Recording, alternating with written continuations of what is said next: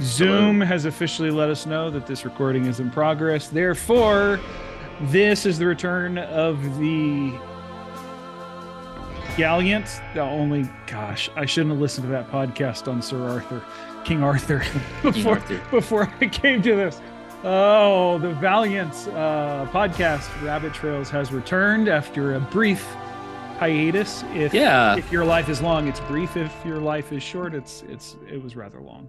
Yeah, but it was we were busy. I mean, it was just a busy time for everyone. Busy time. It was busy time. It still is busy, but you and I have kind of gotten back into podcasting. You know, I mainly my children have just been sick, so we've had like this slew, arrows of misfortune that just keep continually attacking us. So my daughter, every time I think she gets over it, she gets a new infection. So I'm getting tired of calling doctors and going to doctors. It's just been, I don't know, whatever. Yeah. Happy for some warmer weather. That's all right. Yeah, you guys are. It's a little bit. We haven't been as sick down here, but it's warmer generally down here in southern Spain. So I don't know if that's hasn't been bad. But we had a student conference. We had that was something that was a lot of traveling. There was Semana Santa. Which coolest thing coming out of that student conference was there was a student. I don't know if any of our students listen to this, so I want to be careful. But one student in particular who, from a different country of Catholic background, said after the student conference, I now understand what my faith is for. I thought that was awesome. That was a pretty cool moment. Yeah. That is good. So, there was a lot of good moments. Felix Ortiz, someone we should try to have on. That'd be an interesting card. Yeah. He knows a little bit about a lot of it. stuff. Yeah. He, of course, he's actually, his Spanish is inspirational. But he also in English can hack it. Yeah. He speaks spent time English with the Baptists in Texas. He speaks good the English. I don't speak English good anymore. I don't speak it well either. You have like 3 languages going. I was trying to do I was out at La Fuente del Peregrino the other day, our albergue for pilgrims here. And I was doing a briefing for this team, and I kept saying things like, I feel myself sad, because that's the way you would say it in Spanish. Well, in Swedish as well. Oh, really? So it's a reflexive kind of. Yeah, it's a reflexive. Yeah, because we don't do the reflexive. We don't. It sounds bad. So anyway, boy, are the folks glad they tuned in after such a long hiatus to hear about the ins and outs of reflexive verbs. People, it doesn't get any better. So we've had so long. It's just downhill from here. Tune into the Rabbit Tunes podcast. That's right. For better banter. Better banter. Yeah. So actually, for anyone who is interested, whether or not you've seen it on our feed or not, we are also endeavoring from time to time to do something called the Rabbit Tunes with a friend of ours, Danny Piangerelli, and just to talk about music and maybe some art, mostly songs though. And the meaning of them, the deeper meaning, kind of the poetry and theology and art and culture. So tune in for that. It was a pretty fun discussion that we just decided we were meeting to talk, are we going to do this or not? And we just decided to press play. And it was a great episode. So you people should listen, because I know you have nothing better to do with your life. Yeah. Especially if you're into music. Yeah. And if you want to learn about music, also a good idea. Yeah. Something that keeps coming up, Garrick. Mm-hmm. Actually, let's start here. Yeah. Terrence Malick, who I referred to. I have this brain tick that I keep calling him Terrence Malcolm. Yeah. So sorry about that. I think I did that in a couple of texts to you the other day.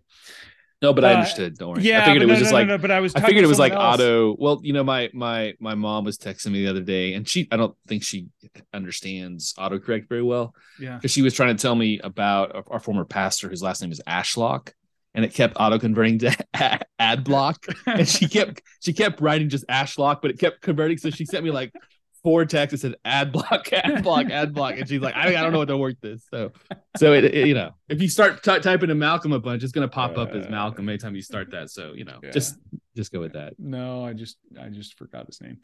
Anyway, I finished, so had to take a trip for a conference that I was going to, and watched over the course of a couple plane flights, because it's a long movie. It's a long Watched movie. Finally finished A Hidden Life. Mm-hmm. And for any of you who have never seen A Hidden Life, it's streaming right now on Disney. So go out and do it. I will say, Terrence Malick's films are not like anything you've ever really experienced before. Yeah. He does a lot with very little, or Yeah. does very little with a lot. No, he does a lot with very little. I told someone that there was actually probably more dialogue in a TikTok video than the entire 2.5 hour movie. Yeah. Well, but it was although profound. like spoken dialogue, because there's a lot of Right.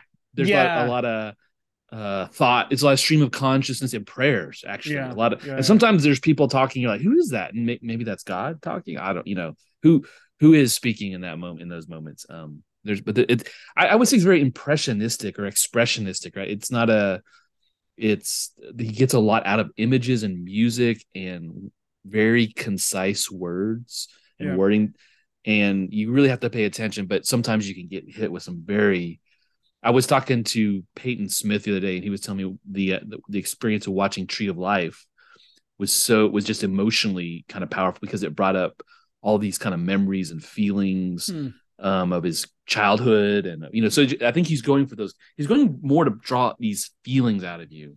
Yeah, I think in a lot of ways, in a lot of times.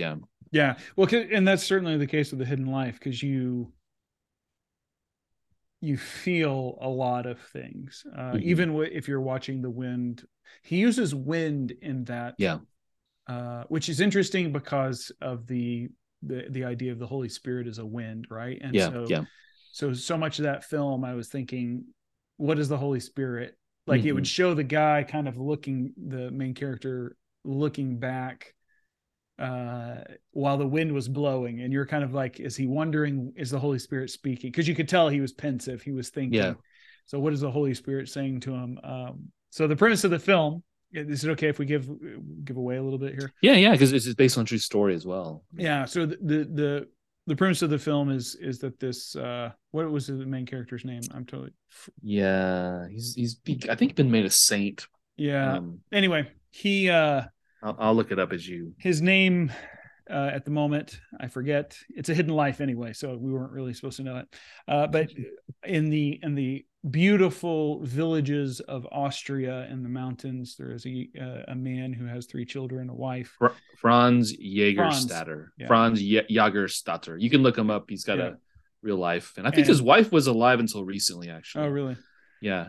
Well, so anyway, so he was called up during World War II to fight for the Nazis, and he refused to take the oath of allegiance to Hitler on religious grounds, on grounds that he didn't agree with what Hitler was doing, and also didn't think that he should take an oath but to God.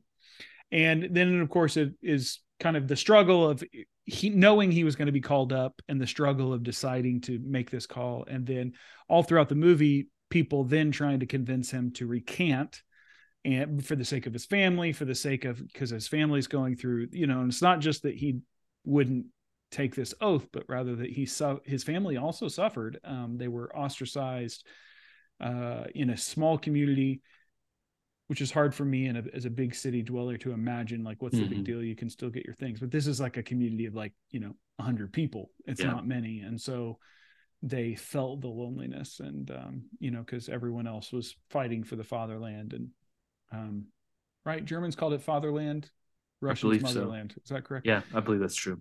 So anyway, man, it was a gut-wrenching movie to watch, because the whole time, even as a Christian, on theological grounds, I can understand why you would say that. As a observer of World War II, I kept thinking to myself, man, if only more people had been as brave as this guy. Yeah. And then, but the rest of the time, you're kind of rooting for him, just to go, well, God will forgive him, right? Like, his poor family. I mean, I'm a father of children. I have a wife. I can't imagine what it was like for them. So all of those things are mixed up. Yeah. And even, he does that. That is a very long, pretty strong theme in the movie, if I remember correctly, because he's kind of given some outs several times, and they're not times. And they're kind of, they're kind of nice compromises, And so I think, but there's a scene when he's in prison where there's one of the inmates with him is quoting scripture, but what, maybe not quoting scripture directly, but he's quoting what Satan would say, right? It's almost like he's being tempted in the same way that Yeah. Jesus was. Like you can have, this just a little, just a little compromise, Yep. and it'll be all right. You can go back, Yep. and so there's this, it's very interesting how he's playing around with that idea. Yeah, I mean, too. the slick lawyer, city lawyer comes in and is like, look, do you really think that you're making a difference? That once you die, because that was what was up for it, was execution. Do you think that by doing this that you're making any kind of difference? You're only causing more suffering in the world. Yeah, that's right. Take the oath and you can go and work in a medical hospital and you can save lives. And so you really get that bargain that we in all situations as believers in our lives have to face, right? Are we going to choose to not compromise or and look, I know that there were strong Christians who did take the oath to Hitler, and I'm not God. I'm going to let God sort all that out. So that's not at all what I'm commenting on. I just think his life was amazing. And there were a couple of scenes in that movie, two scenes. Well, there are more, but two that are standing out at the moment. So the first one, let me go to the second one first, and then we'll go back to the first one. Okay. I'm thinking in chronological order. So one of the most profound scenes was when the lawyer says, sign it and you can go free. Yeah. And he says, you assume that I'm not already free. Yeah. And he was in jail. And just that, how profound that idea was fascinating. Yeah. Yeah. The other, and then this goes into maybe a little bit of a rabbit trail that we're going to go down today, I hope. If not, it's just going to be a short podcast, and that's fine. If you're like, no, I don't want to talk about that, we're done. I got nothing. Okay. So he's standing there. He has his friend who is the church fresco painter. Yeah. Who is restoring or doing new frescoes. And he's having this conversation with him about Jesus, about life, and with very little dialogue, but it's profound. And he's sitting there and doing one of Jesus, and I'm going to butcher the line. You might be able to look it up while I'm talking. But he says, I paint the Jesus that they want me to paint, the Jesus as they see them. Someday I hope to be courageous enough to paint the real Jesus as he is, but I'm not courageous enough yet. And so you have a lot going on in just that one statement. One is the foreshadowing of Franz following the Jesus that is, not the Jesus as we want him to be. So as he understands him and believes him and is truly a courageous character. Because how many Christians, if they had put as much time and energy into this understanding, could have decided that Hitler and what he was doing was wrong? So that's one thing.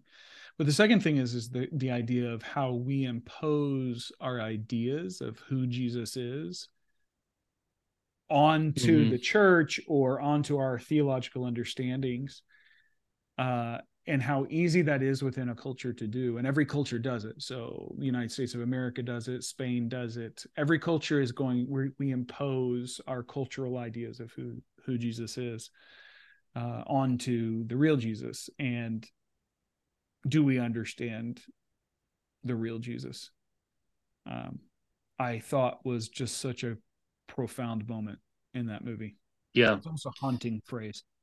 Yeah. I think the actual quote is, I paint their comfortable Christ with a halo over his head. We love him. That's enough. Someday I'll paint a true Christ. Yeah. Is their comfortable Christ. Yeah. Which I think is what you're getting at there, is who is the Christ we really follow. Yeah, there's a tension there. Yeah, and then the comfortable Christ that we like. So this brings up the question of, has Europe ever really been Christian?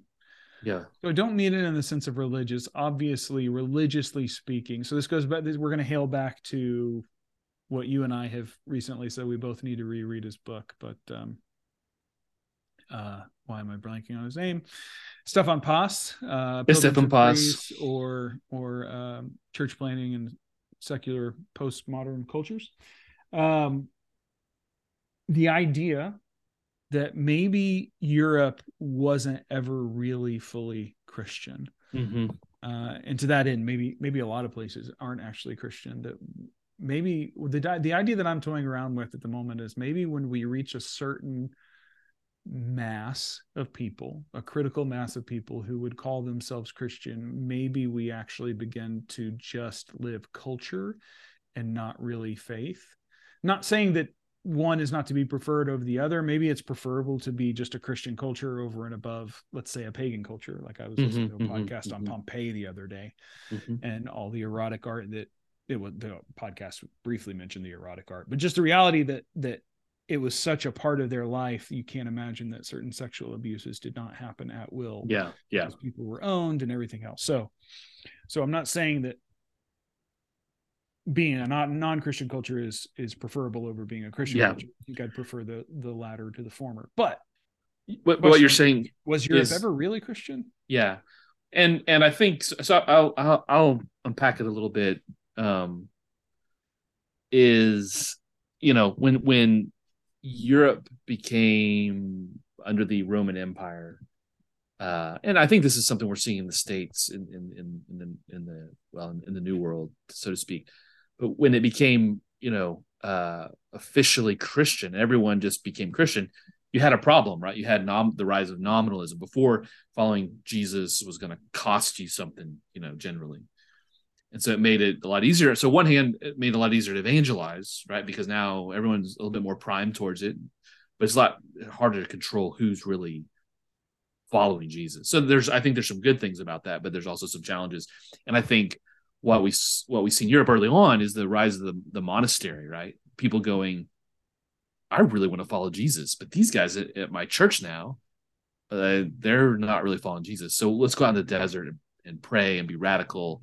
And so different monastic movements come out of that frustration. It also reminded me of the recent U2 album. Sorry to veer this to U2, but I think Bono's onto something.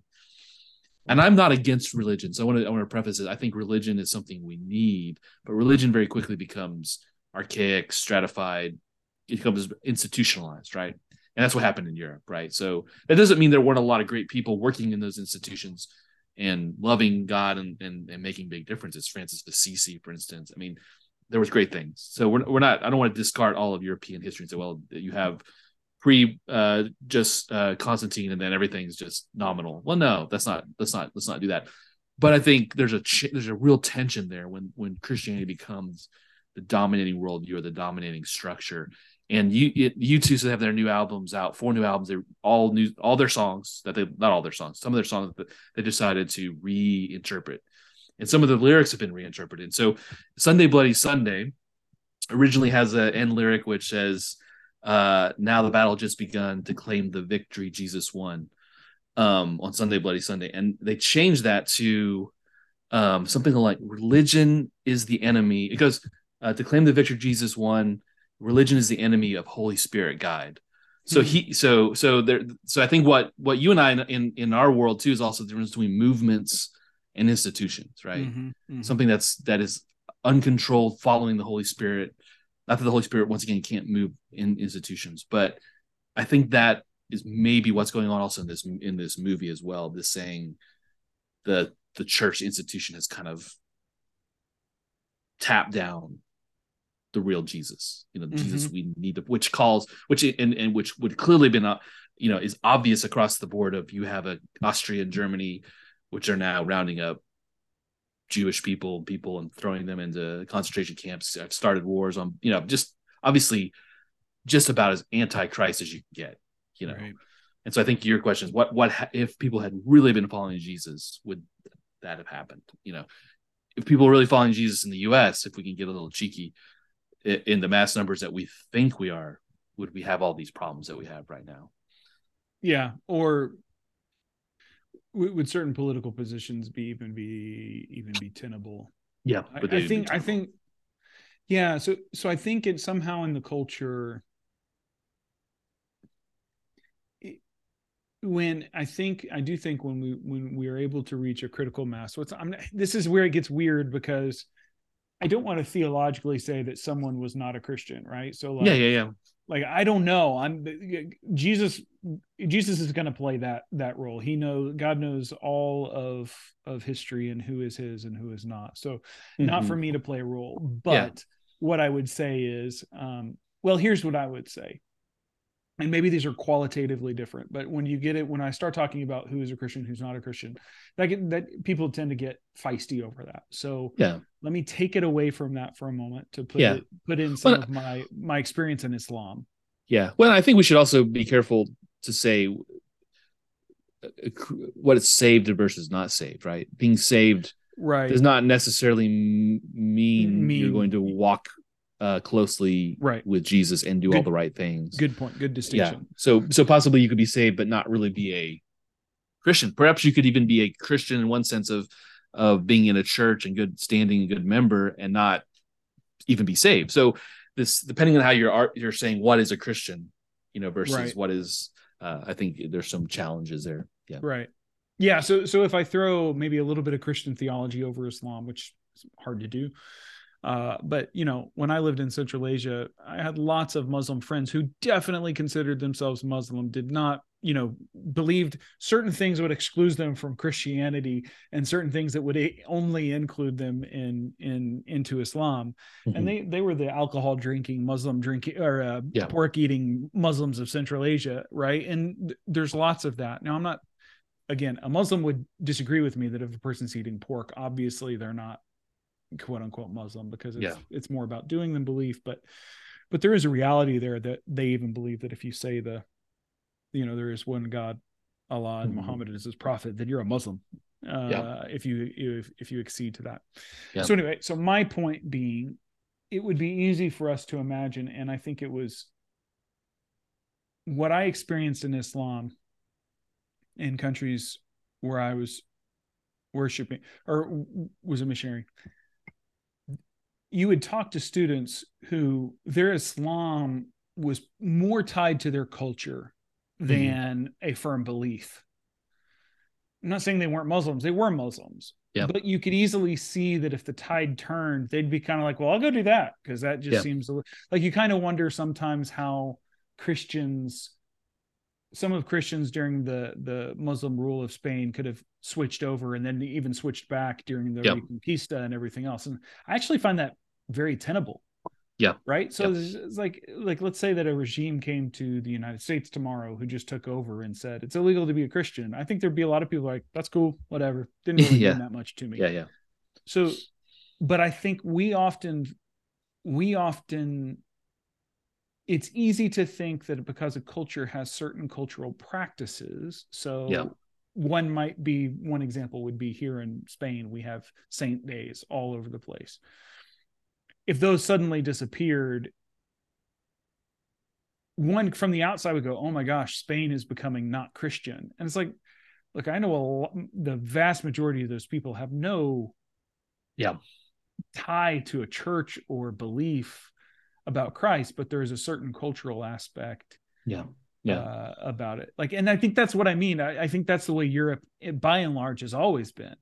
Yeah. Maybe it's been more religious, but I don't know that it's necessarily been evangelical Christian, if that makes sense. Yeah, and I think that's where this verse is very helpful, which I've already lost. The comfortable Christ, right?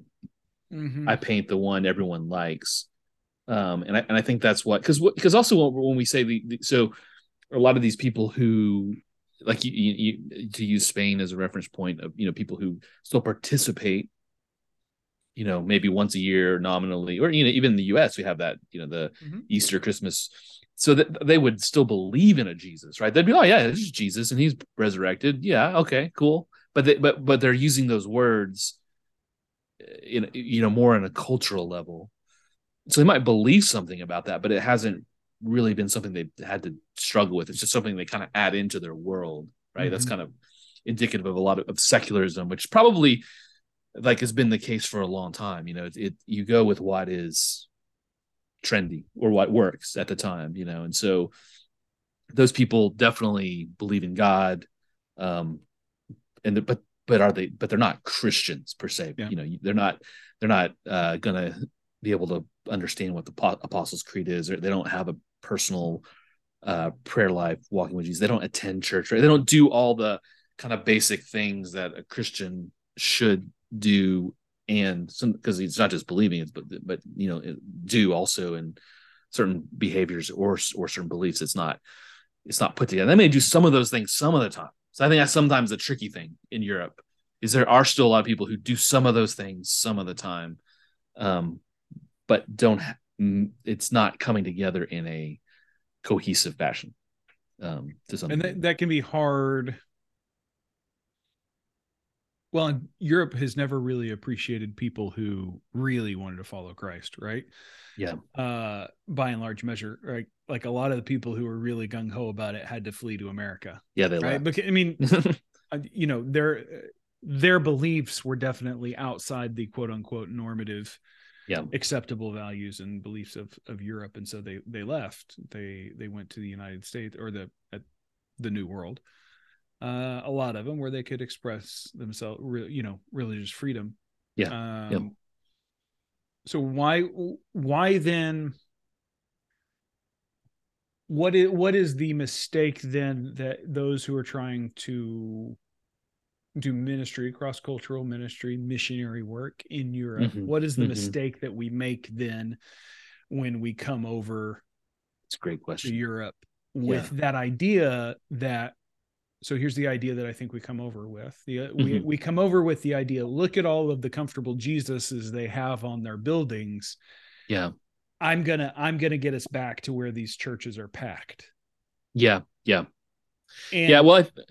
And so there was I go back to there was a Swedish philosopher, historian, religious dude, who is atheist, and right around I think it was that early 1920s, maybe it was the 30s. He said, "Why don't we just basically call a spade and recognize that none of us actually believe this stuff that we're practicing anymore?" And then Sweden just kind of goes, "Yeah, you're right. We don't." And so they left the church in droves. Now, we would be tempted to think, oh my gosh, that guy deceived everyone. It's like, no, he just actually was the one to say it out loud and gave everyone the permission structure to do it. Yeah. So how should one then approach Europe? Yeah. Well, and this goes back to, this is, I think, a quote from Stefan Pass, frequently quoted on this podcast, and a one-time visitor, guest. Sorry, not a visitor. You don't visit a podcast. You're a guest on the podcast.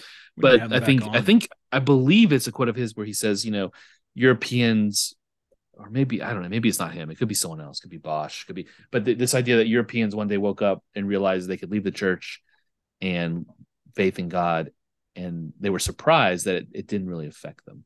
It didn't really affect them adversely. So there was this kind of, collective slide into that apatheism, which I think is another, kind of, it's not necessarily people are anti, right? Some people are, but the vast majority of people, it's just apathetic. It's like, well, that's a nice thing. It's nice to have the church there. It's nice to have those things. There's nice history there. There's some good things. There's some bad things, but it's not important. It's not something that's really going to make a big difference in my life. Maybe I'll go, like, it's nice to get married in a church, maybe, or it's maybe nice to go to, a festival that's based around a religious thing. But I really do think the big issue here, I think something you said earlier, which now I've forgotten, but you said something along the lines of assuming. I think there's two poor assumptions that go different directions. One is assuming that if you're part of or from or connected to the big state churches, right, the old, what's been here a long time, that's all bad, right? And so that's one, and that there's nothing good in there, and that there are no believers there, right? The other is assuming that was all good. So I think I really think people have to come to this complexity, right? And one thing that's helped me think about it is to think about the church in America. And so I'm from a fairly large denomination. Some people have heard of the Presbyterians, right? And so if you can be a part of the Presbyterian world, and you can be extremely far left liberal, right? You Mm-hmm. can be there's incredibly nominal people. And then there's a ton of churches that are evangelical, even some charismatic. And so so when I look at the big churches, I don't, even now when I look at big evangelical or Baptist churches, I don't assume that everyone at that church is a professing Christian, or even if they are, that they really understand what they're talking about, or that they're just someone there who goes because their parents brought them for decades and now they Mm-hmm. go. So I think we need to realize that nominalism, while it's kind of writ large in Europe, and it's in maybe late stage nominalism because it's really kind of rapidly dying out to where people aren't wanting to be a part of the church, is part and parcel of the American church as well. I think I look at the church and I what I see, there's great churches, there's great people doing great things, but I see a lot of churches that are clearly, I'm not really sure what's going on here, and there's need for renewal even in the United States. So I think so I think there's a lesson there as well. Is we need to all, also have some humility in how we look at our own context and realize we're not exactly, top of the pops either. No. But which is how we tend to think of things, Well, right? but I think that's what so a couple of things there. Nominalism, how do you put it? It's kind of like I always ask myself, I always wonder, there's a lot of atheists running around, self-proclaimed atheists. Were there atheists back in the day? Like in Bible times. And David obviously recognizes people who do have no belief in God. Yeah. So Yeah. maybe their concept of what atheism was, maybe David's really saying they don't believe in the one true God, but he Yeah. says they who believe there is no God. Yeah. So they definitely existed, but were they of the same numbers? Well, maybe not. Yeah. So kind of what I think is nominalism, I think in many ways is maybe the norm rather than Yeah. the abnormality. And I Mm-hmm. think the danger that we get to as believers in any cultural situation that might have a tangential relationship to Christ is where we're bothered by nominalism to the extent that we think it's abnormal.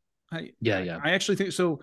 So the high water mark of American Christianity was the 1950s and 60s, Yeah. and it's been kind of declining from there. I know it goes up and down, and I'm sure Gallup has a better statistic on it than Yeah. I do. But the point being is, look, in the early 1900s, like it was a pretty rough place. Not many people actually went to church, Yeah. Yeah. because no one Uh, was making them go to church. yeah. Yeah. Um, and so Early. I mean, the church attendance during 1770s during yeah, was really bad. I mean, actually, what I studied under a guy, Edward Countryman at SMU, who was kind of one of the top American Revolutionary historians. And that was one thing that was really surprising for me, because we always kind of conceive of America as this great. And then there were the Great Awakenings, right? That came after the Revolution, and one later, where kind of popular faith swept through. And I'll tie this back. I think a guy named Ross Douthat also, but the teenage pregnancy was the worst it's ever been is in the 1770s. yeah. I mean, it was really bad. It was a problem. So I think what a guy named Ross Douthat who's I think he grew up atheist, became a Pentecostal, and I think now he's Catholic, but he writes for the New York Times, conservative writer. He wrote a book where he talks about really the religion of America, and maybe this is what we're seeing in Europe even more so, is moral therapeutic deism. So people Mm-hmm. believe there's a God, but it's more of a genie in the bottle kind of. Mm-hmm. This is what helps me be better. Now, I'm not saying that's part and parcel of the church. I think that seeps in, but I think we see a lot of people. And this is probably why, to some degree, it's often easier to do evangelism in America, where you have people who are believing in God or looking for something that's just kind of part of the culture. And if you can get them to kind of really get down into Jesus, it kind of awakens things. But So I think, Well, American religion has always been maybe that in some yeah, sense.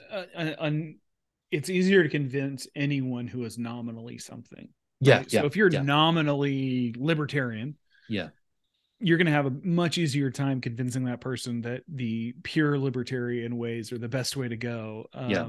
That's true. Yes, very true. versus like a hardcore progressive. Like Yeah. it's going to be so nominalism has so like I would much rather have churches full of people, an opportunity to have messages and curriculum and relationships where people are in the church and Mm-hmm. they're being sanctified in some sense by those who are more serious by their Yeah. faith. Yeah. I think where this plays for the missionary in Europe is stop thinking that we are going to that all we need to do is clarify the gospel for people, Yeah. and soon all the churches will be full. It's not in their imaginary at the moment. That could change. Yeah. But it's not in the imaginary of the European to go, oh, Eureka, I need to be in church. Yeah. Yeah. That makes a lot of sense to me. We've got a lot of explaining, we've got a lot of living, we've got a lot of clarifying, we've got a lot of things to do. There's Mm-hmm. nothing wrong with that in the sense of just let go of that we're one step away from revival. Yeah. Yeah. um, Revival has not happened in a lot of countries Yeah. for a lot of different reasons. It's Yeah. happened in the English speaking world quite a bit, and in some other places, but mostly those are places that are Christ haunted, not places that are Christ forsaken, or rather that have forsaken Christ. And so I think that's where in Europe, and for the large measure, we've got some obviously work to do. But for me, that I don't know. For me, that gave me hope Yeah. when I first started realizing that, because I no longer felt like I was doing something wrong going out every day and doing what I was doing. It Yeah. helped me to say, well, I remain faithful and leave the results up Yeah. to God.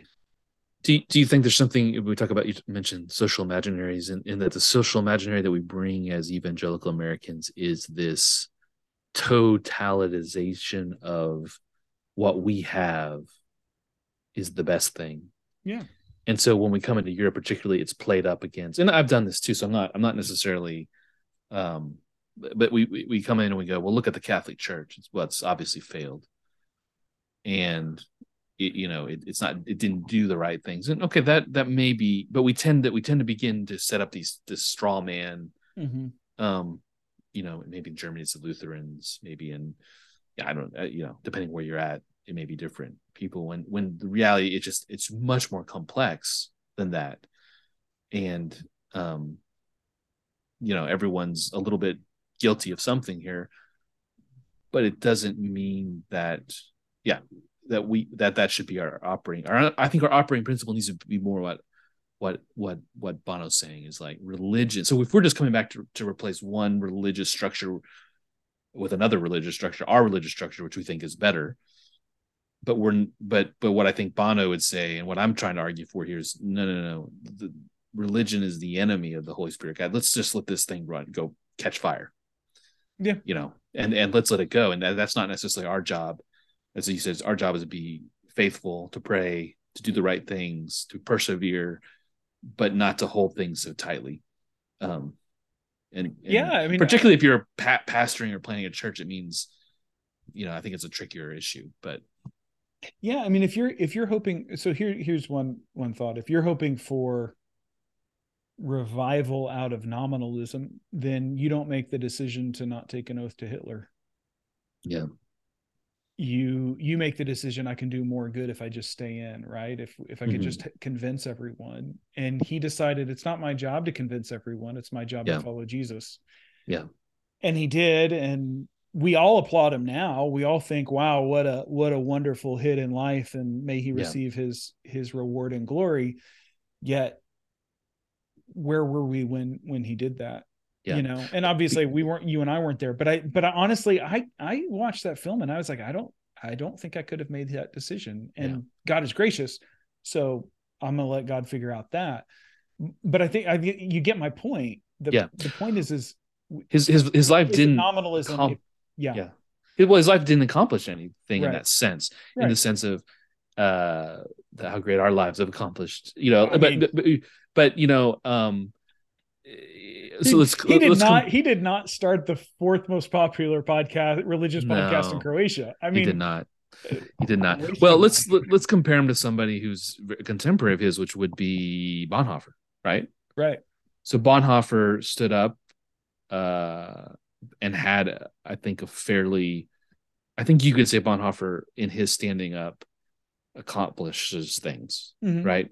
Because he was well known. Mm-hmm. He had a platform. He had books. His books have now, but Franz Jagerstatter, no one knew about him until just recently, and Mm-hmm. still most people don't know who he is because he's the guy who chose to make his movie is while considered probably one of the greatest filmmakers ever, is an incredible, he's up there with other filmmakers who are amazing, but they make films for people Mass who market. yeah, there's no mass market there. There's no mass market for making although I think this film did fairly well because Mm-hmm. it was one of his more narrative structured films, right? Mm-hmm. Um, like Christian Bale, Knight of Cups has two. So it's like a 3-hour movie. He's the main character. He's almost in every scene. He has like 2 lines of spoken dialogue, and so he's this guy's not making movies for. He's making what he wants to do, right? Right. He's just and he, in some sense, maybe form follows function here. Maybe he's just making worshipful films that worship God, and who cares if anyone sees? Right. Yeah. Right. Right. Who cares if anyone goes, well, that's a fantastic. No, I think that's a little bit of a cop out, but still, that's something to think about.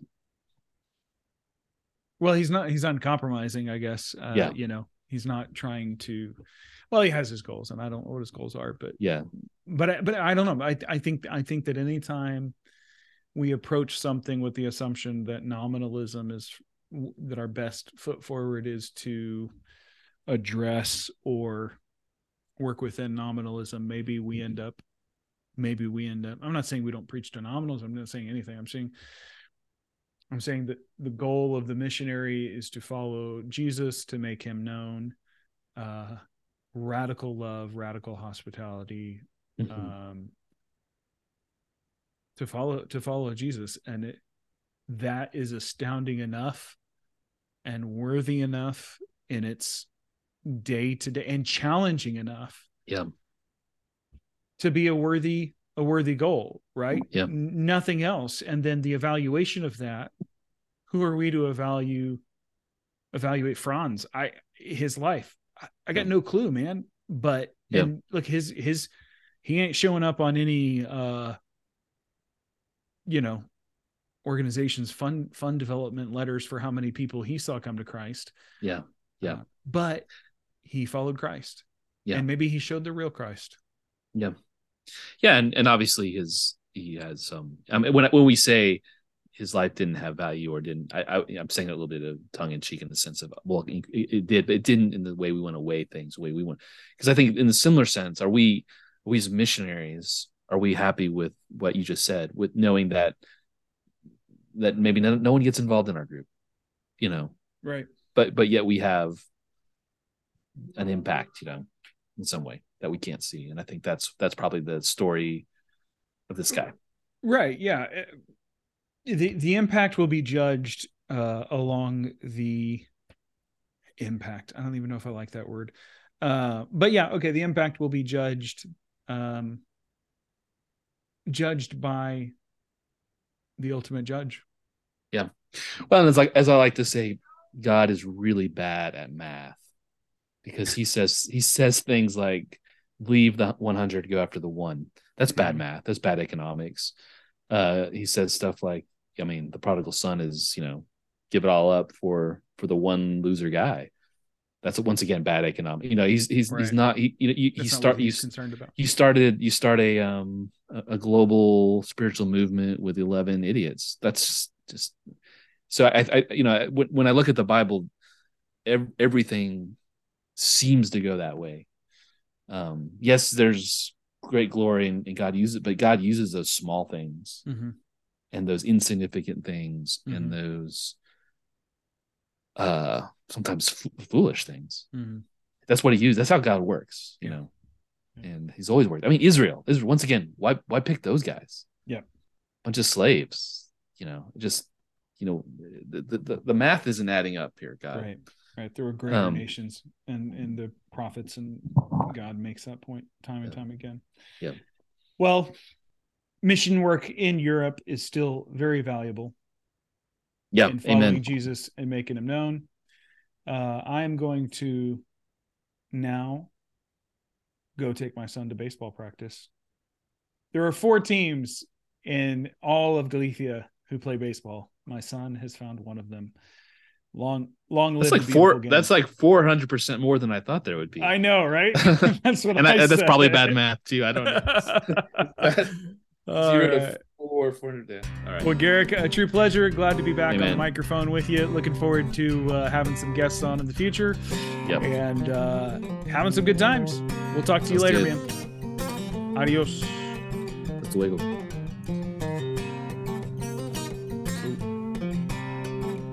Stop recording.